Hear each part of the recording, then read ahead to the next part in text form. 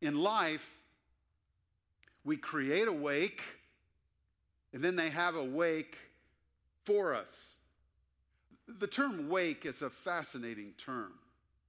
It has several different meanings. It's both a noun and a verb, and it means several different things.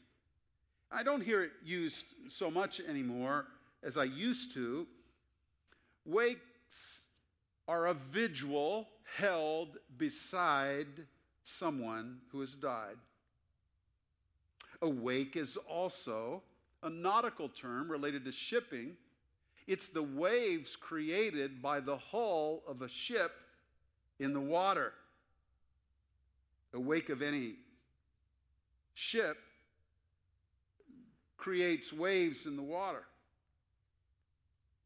Life is like a cruise ship. We start a particular direction and we create a wake that is behind us, that affects what is around us. We make decisions that forge a direction for our life as we go forward. Our life, just like ships, creates wakes. Not everyone's wake is the same. Then we die, and friends gather for what is called a wake. So I suppose life in all of its irreducible simplicity is wakes and wakes. And that's it. 32 years ago, in 1989, Stephen Covey, New York Times best-selling author, published his book, 7 Habits of Highly Successful People. And he begins the book saying, start at your wake. Go to your funeral and walk around and listen to what people are saying. What is being said about you? What do you want to be said about you? Then go back and live with the end in mind. And that's the thesis for his book. Back up and create those kind of wakes in your life, and they'll say those kinds of things at your wake. What will they say at my wake? What will they say at your wake? There's nothing like death that stirs the memory, and people will begin to reflect upon impact and the waves that our wake created. One question that this message from Genesis 36 asks us this morning is this: are we awake to our wake that we have created? By the way, what is your wake? What is mine? Come with me to Genesis 36. Here we'll go 3 different directions this morning as we crawl into the history of Esau and how it speaks into the vein of our lives. We'll look at legacy this morning first. We'll watch Esau's legacy develop. Each life has a legacy. Secondly, we'll face the lie, and this is subtle. We need to think clearly. The lie before us this morning is this: my decisions today have no impact upon others. I can do what I want. Other people are not affected. Finally, 3 questions that this text asks us about our own life. Now, to get into this chapter, please note with me, chapter 36, it begins like this: these are the generations of. Now, that is a key structural marker for Moses, who wrote the book of Genesis. If you look down in verse 9, these are the generations of. If you look at chapter 37 and verse 2, these are the generations of. It's a phrase and a group of words which means, we could translate it, this is what became of. You have this sweeping drama as Genesis begins, and it explains God's creation of the marvelous earth that we find ourselves in. And then you get to chapter 2 and verse 4. Here's a structural marker. These are the generations of the heavens and the earth. And what the phrase means is, whatever happened to the heavens and the earth? And so he's going to explain, and of course he heads to the flood narrative. That's what happened to the heavens and the earth. This is a key structural marker. Look at chapter 6 and verse 9. These are the generations of Noah. Well, let me tell you about this guy's family then. Chapter 10 and verse 1. These are the generations of the sons of Noah, Shem, Ham, and Japheth. Chapter 11 and verse 10. These are the generations of Shem. This is what became of Shem. You get to 11:27. This is what happened to Terah. That would be Abraham's father. Then you get to verse 27. These are the generations of Terah. Terah fathered Abraham, Nahor, Haran, and Haran fathered Lot. You get to 25:12, and it's talking about Isaac. This is what became of Isaac and his clan. 25:12, these are the generations of, Ishmael, Abraham's son, whom Hagar, the Egyptian servants, Sarah's servant, bore to Abraham. Verse 19, these are the generations of Isaac. And then you get to chapter 36. Whatever became of Isaac. Okay, we've got whatever became of the heavens and the earth. We've got whatever became of Noah. We got whatever became of Shem, Ham, and Japheth. We got whatever became of Shem. We got whatever became of Ishmael. Whatever became of Esau. It's Genesis 36. It's about the legacy of their lives. So let's start there. Legacy, the wakes we create. Let me read the first 9 verses. These are the generations of Esau. Or you could read, this is what became of Esau. In the middle of this story, we look at what became of Esau. That is Edom. Esau took wives from the Canaanites. Adah, the daughter of Elon, the Hittite. Oholibamah, the daughter of Anah, the daughter of Zibeon, the Hivite. And Basemath, Ishmael's daughter, the sister of Nebaioth. And Adah bore to Esau Eliphaz. Basemath bore Reuel. And Oholibamah bore Jeush, Jalam, and Korah. These are the sons of Esau who were born to him in the land of Canaan. Then Esau took his wives, his sons, his daughters, and all the members of his household, his livestock, and all his beasts, and all his property that he had acquired in the land of Canaan. He went into a land away from his brother Jacob, for their possessions were too great for them to dwell together. The land of their sojournings could not support them because of their livestock. So Esau settled in the hill country of Seir. Esau is Edom. Verse 9. These are the generations of Esau, the father of the Edomites, in the hill country of Seir. Hear the word of the Lord. Now let's watch the development of Esau's wake, even from the substance of Genesis chapter 36. Remember, Isaac did bless him in 27. He lamented the fact that Jacob got in there first and got the blessing of the firstborn son. He said, Dad, don't you have a blessing for me? Isn't there anything left? And Isaac did bless his son, and he was certainly blessed. He became a great nation, and that's what's being chronicled in Genesis 36. That all of Abraham's offspring would be blessed. Now, there's 2 notions to consider in Esau's legacy. First, Esau built the empire of Edom. Esau becomes a great nation. You see that in verse 43. Magdiel and Aram, these are the chiefs of Edom. That is Esau, the father of Edom, according to their dwelling places in the land of their possessions. The Edomites. The first five verses of Genesis 36 chronicle the 5 sons and how the whole history was wound up for the generations in these 5 sons that then move forward. The generations are off. Verses 6 and 7 describe an incident that will make us think about Abraham and Lot. Esau said, I'll tell you what, our cows are running into each other and our flocks are running into each other. I don't know if the land can sustain us. We're getting out of here. Now this departure, and by the way, it didn't work out very well for Lot. Remember when he departed from Abraham. Well, Esau says, hey, I'm going to leave the land of promise, leave the land promised to our grandfather Abraham. And it was an expression of disrespect for the promise of God levied to Abraham. But he leaves. And he goes to the southern part of the Negev over against the Gulf of Aqaba to the land of Seir and the mountains of Seir. And they became the people of Seir. but reminiscent of Genesis 13:6, it very much, Genesis 36:7 sounds like Lot, for their possessions were too great for them to dwell together.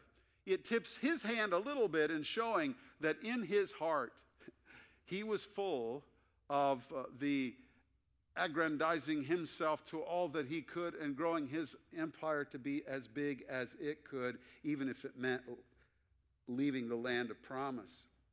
According to verse 19 of chapter 36, it's obviously a well-developed civilization and society.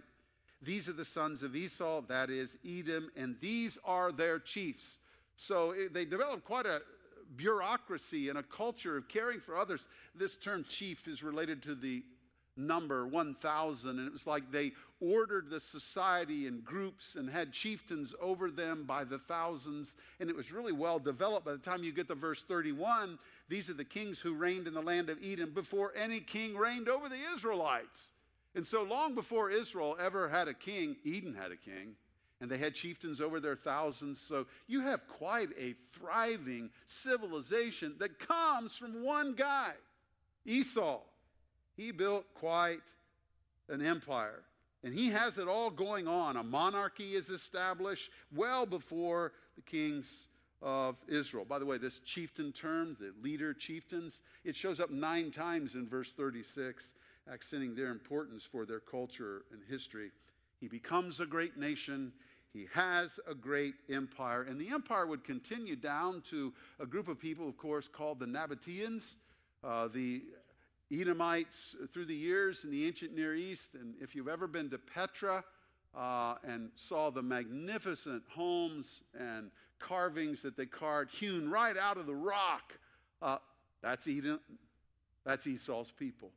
And so it's quite a sophisticated civilization.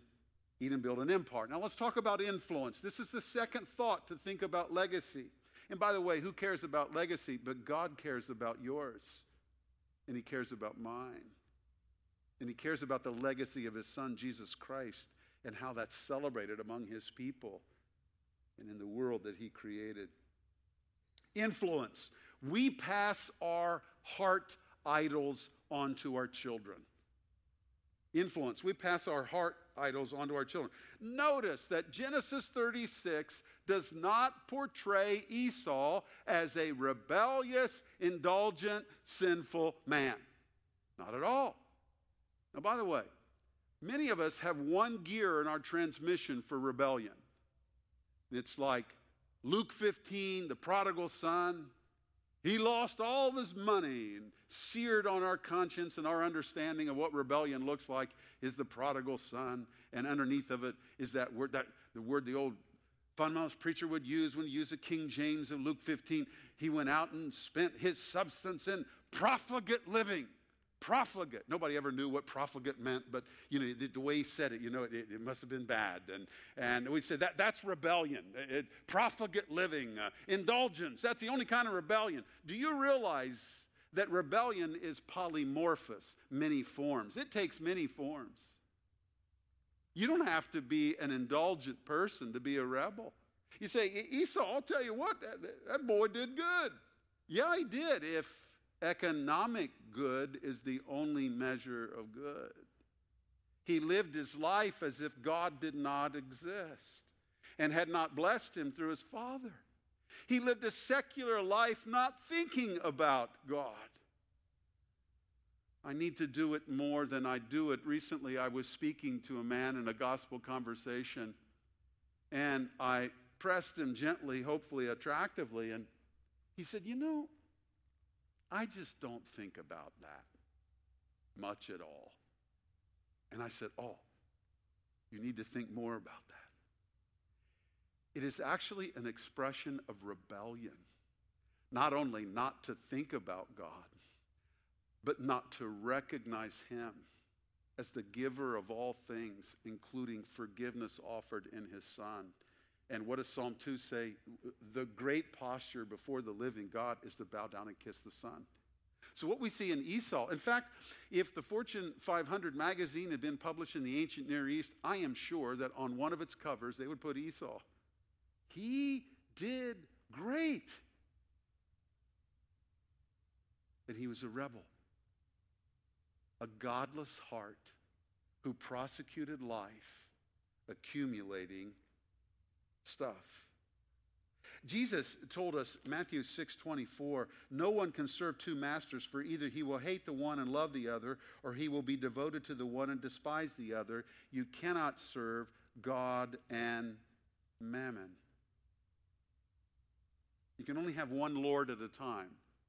Who is your Lord? What is your Lord this morning? Whom do we serve? Numbers 14:18 is an intriguing verse. The Lord is slow to anger and abounding in steadfast love. Thank God that he is. Forgiving iniquity and transgression. Thank God that he does. But he will by no means clear the guilty, visiting the iniquity of the fathers on the children to the third and the fourth generation. Hear the word of the Lord. Do you realize we pass on our heart idols to our children?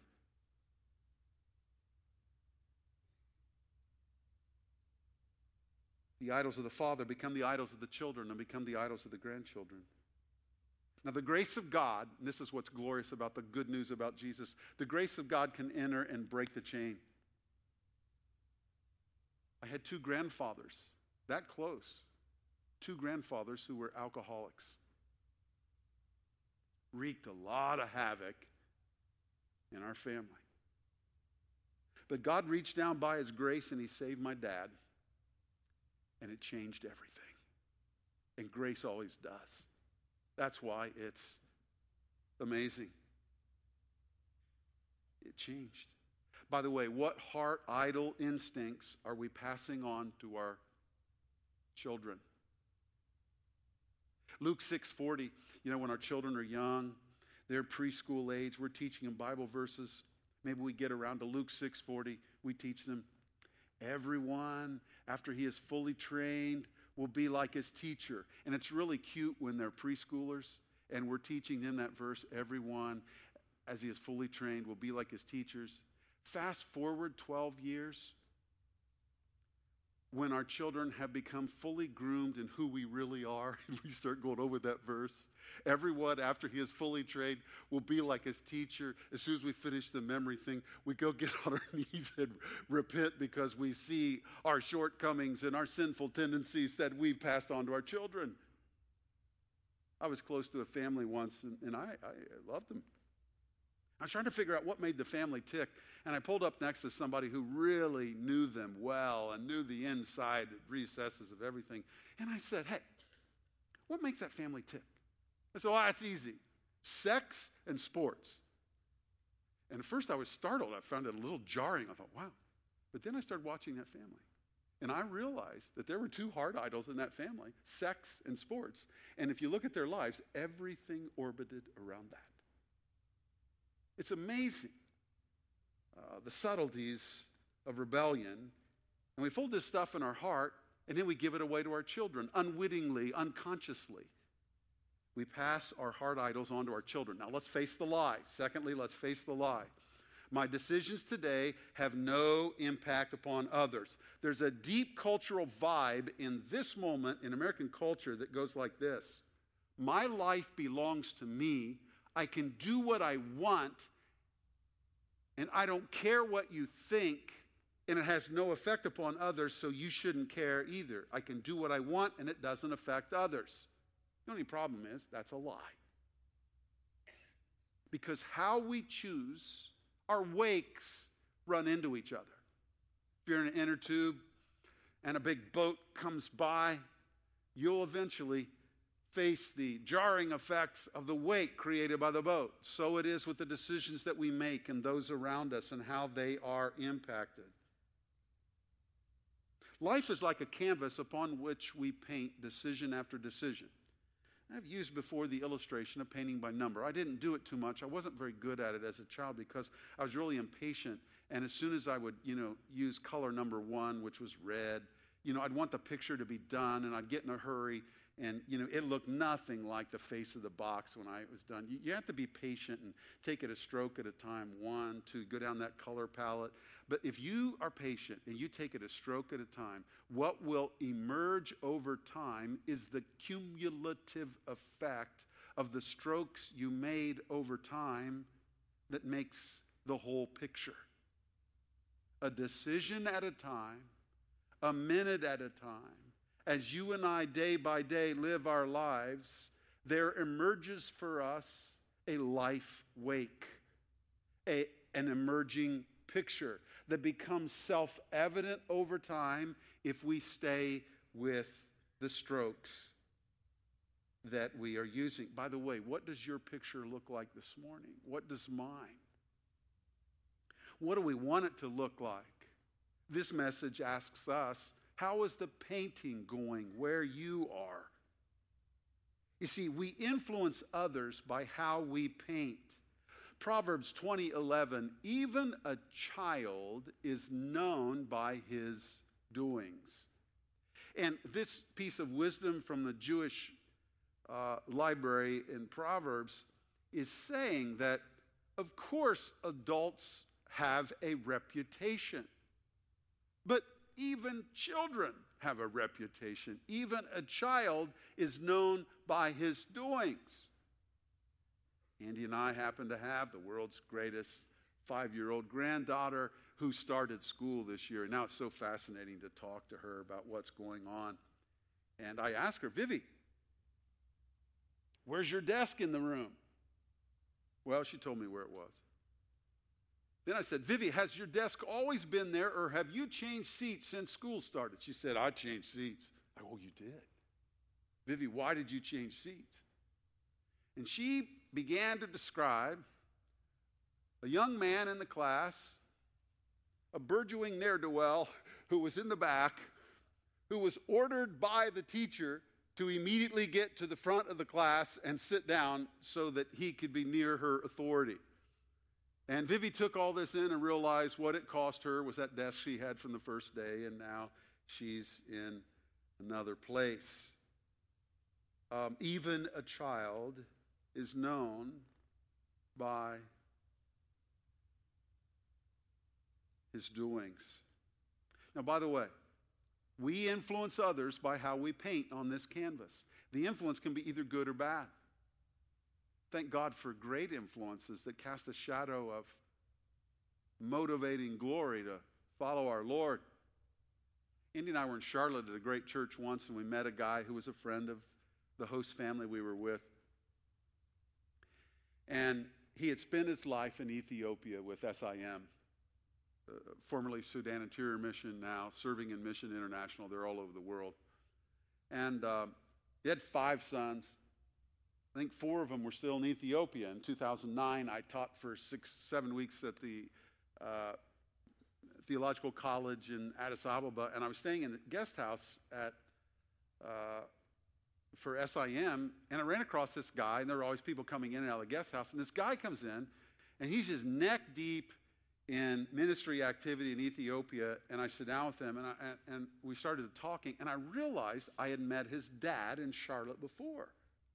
And as we began to talk, he said, in kind of jocular speech, just alluding to it, yeah, I guess you could say I'm a part of the family business. And we laughed because we both knew what it meant.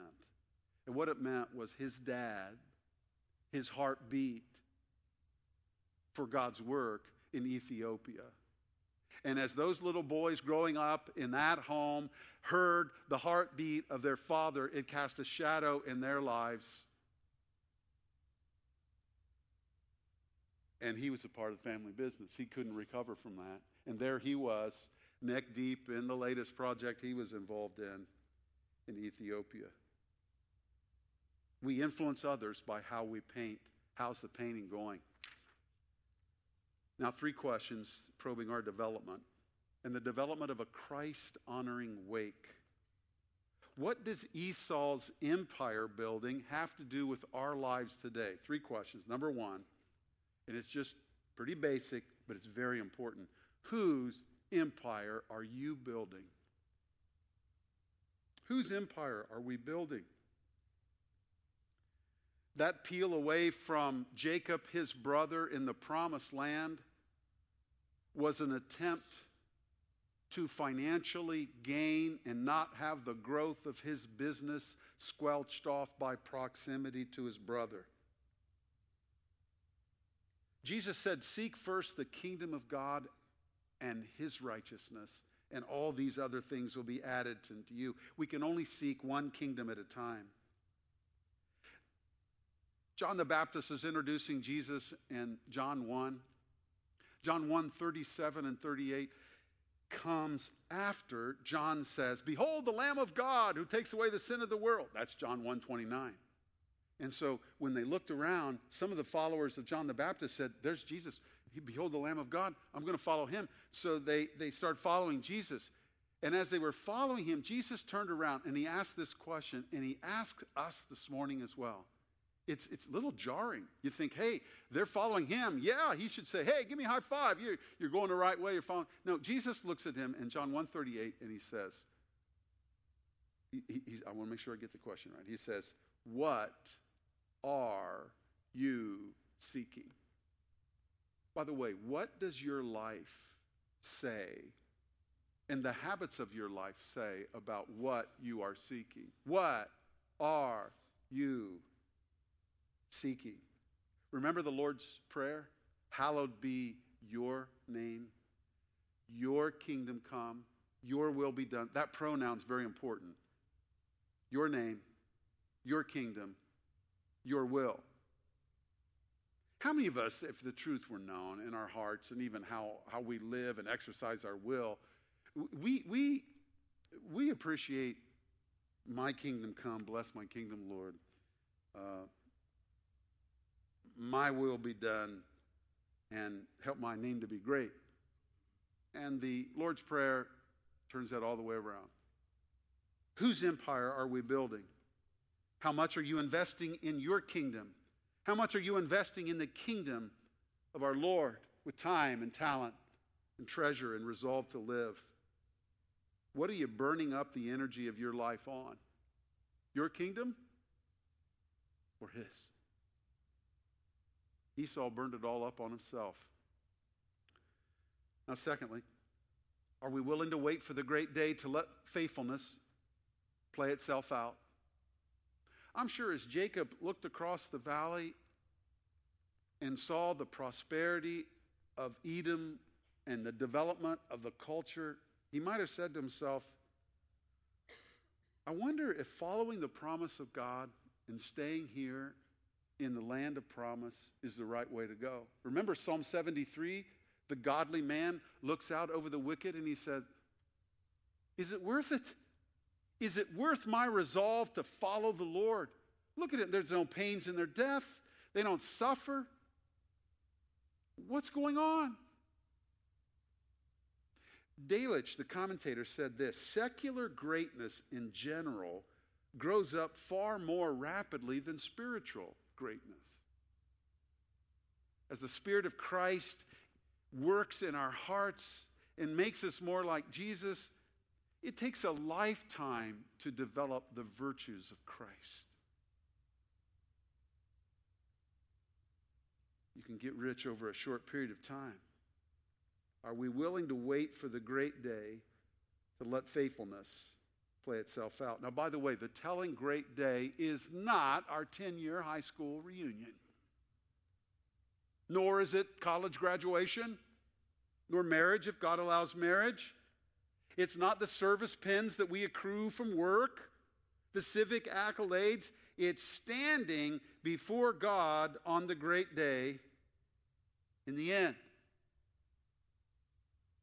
I remember talking to my neighbor one time and coming away really flummoxed. He shocked me, actually. He was younger than me by, I don't know, at least 10 years. He's now retired. I was talking to him, and I don't even know how we got onto it. And he says, yeah, I put away $100,000 for my son and $100,000 for my daughter for their college, and we've taken that, we've got that all cared for. I think his son was in the 4th grade, and his daughter was, I don't know, in the 1st grade. And I start walking back to the house thinking, how did he do that? What world does he live in? How does that work? And I still love the guy, but the habits of his life are different than mine. And the things that he values are different than mine. And by the way, that was well before we even started into college. And Andy and I remember when our kids were like 5, 3, when the kids were very young, I can't remember exactly. We have 3 children God gave us. We met with a financial advisor, and he says, what are your goals? And because God had blessed Andy and me with being able to graduate from college without debt, we said, hey, here's a goal. We want our kids to graduate from college without debt. That's a goal. Oh, I said, that's easy. Here's how we'll plan for that. And the layout of the plan was, put this chunk this year, and this chunk this year, and this chunk this year. We said, thank you so much, and left. And we didn't laugh until they left because we knew there was no way possible for us to put away what he wanted us to sock away for there. And yet as I stand here, I want you to know that God has been so faithful and in ways that were astonishing to us, including Andy going back to school to be recertified to teach after our children were, up and out. And we thought, we'll get a teaching job. That's how we'll do it. And we couldn't get a teaching job. And all we could get was a job for her in the library at Cedarville. Didn't realize it came with tuition remission along the way. And our 3 kids graduated without debt. But as I stood there talking to my neighbor and he told me that, I thought, man, Yahweh Jireh is able to provide. And he's not inhibited by the ways that we think. And if we'll just follow him, what does he say? Seek first the kingdom of God, and all these other things will be added to you. Seek first his kingdom. Lastly, are we launching children from the foundation of our family's commitment to gospel Christianity? There's a pattern in the first century. When they wrote a biography, there's 2 volumes. Volume 1 is the story of the person. But they didn't stop there, and it's interesting. They had volume 2. That was the story of those they influenced the most. So Luke takes up that biographical pattern. Volume 1, the Gospel of Luke. That's the story of Jesus. Now, volume 2 is the story of who Jesus influenced. And he influences his followers. That's the gospel, or that's the book of Acts. Because you can tell who Jesus was by seeing how Jesus influenced others, because those are the men that, Acts 17:6, turned the whole world upside down. Now, I want to concede to you this morning that the race is not always to the parental swift. I've known some godly parents who poured their life into children and who raised hellions. We do not hold on to their will as they launch 19, 20, 21, 22, 23, 24, 25, and they finish their lives. We don't hold on to their wills. You know that. But I've also watched another phenomenon. That is godly family who loved the gospel and gave priority to gospel nurture, releasing godly kids who went on in adult life and lived wonderful lives. So I'm not ready to give up on looking at adult children as a reflection to tell what the home life was like. Because God does honor nurturing our children. Let's launch well, focus, gospel-centered, Jesus kingdom folks who are cranking out kids who go for the long haul of faithfulness to Jesus Christ. They join Christ in building his empire through their home and in their neighborhood and at work and in the community and at school, on their sports team. Are we launching children from the foundation of our family's commitment to gospel Christianity? When it's over, what will be your legacy? What will be mine? If it's over tonight, what would it be? If we're going to have another 10 years, what is God saying to us? If we have another 40 years, what's God saying to us? If we get up in the morning thinking about Christ's legacy, we'll do well every day. If we get up working on our kingdoms, well, in the end, it'll be a pile of disillusionment and disappointment. even if we gain the whole world. May God empower us with gospel life such that our legacy would bring glory to this one who loved us and gave himself for us. Oh, Father, I pray. It's so easy to preach, but I pray that the witness of our congregants would be that Jesus is beautiful and commitment to him is worth it, and life comes to its flourishing full in knowing him and following him. Lord, in this song, probe our hearts and call us through repentance to the very places you want us to be. I pray in Jesus' name. Amen.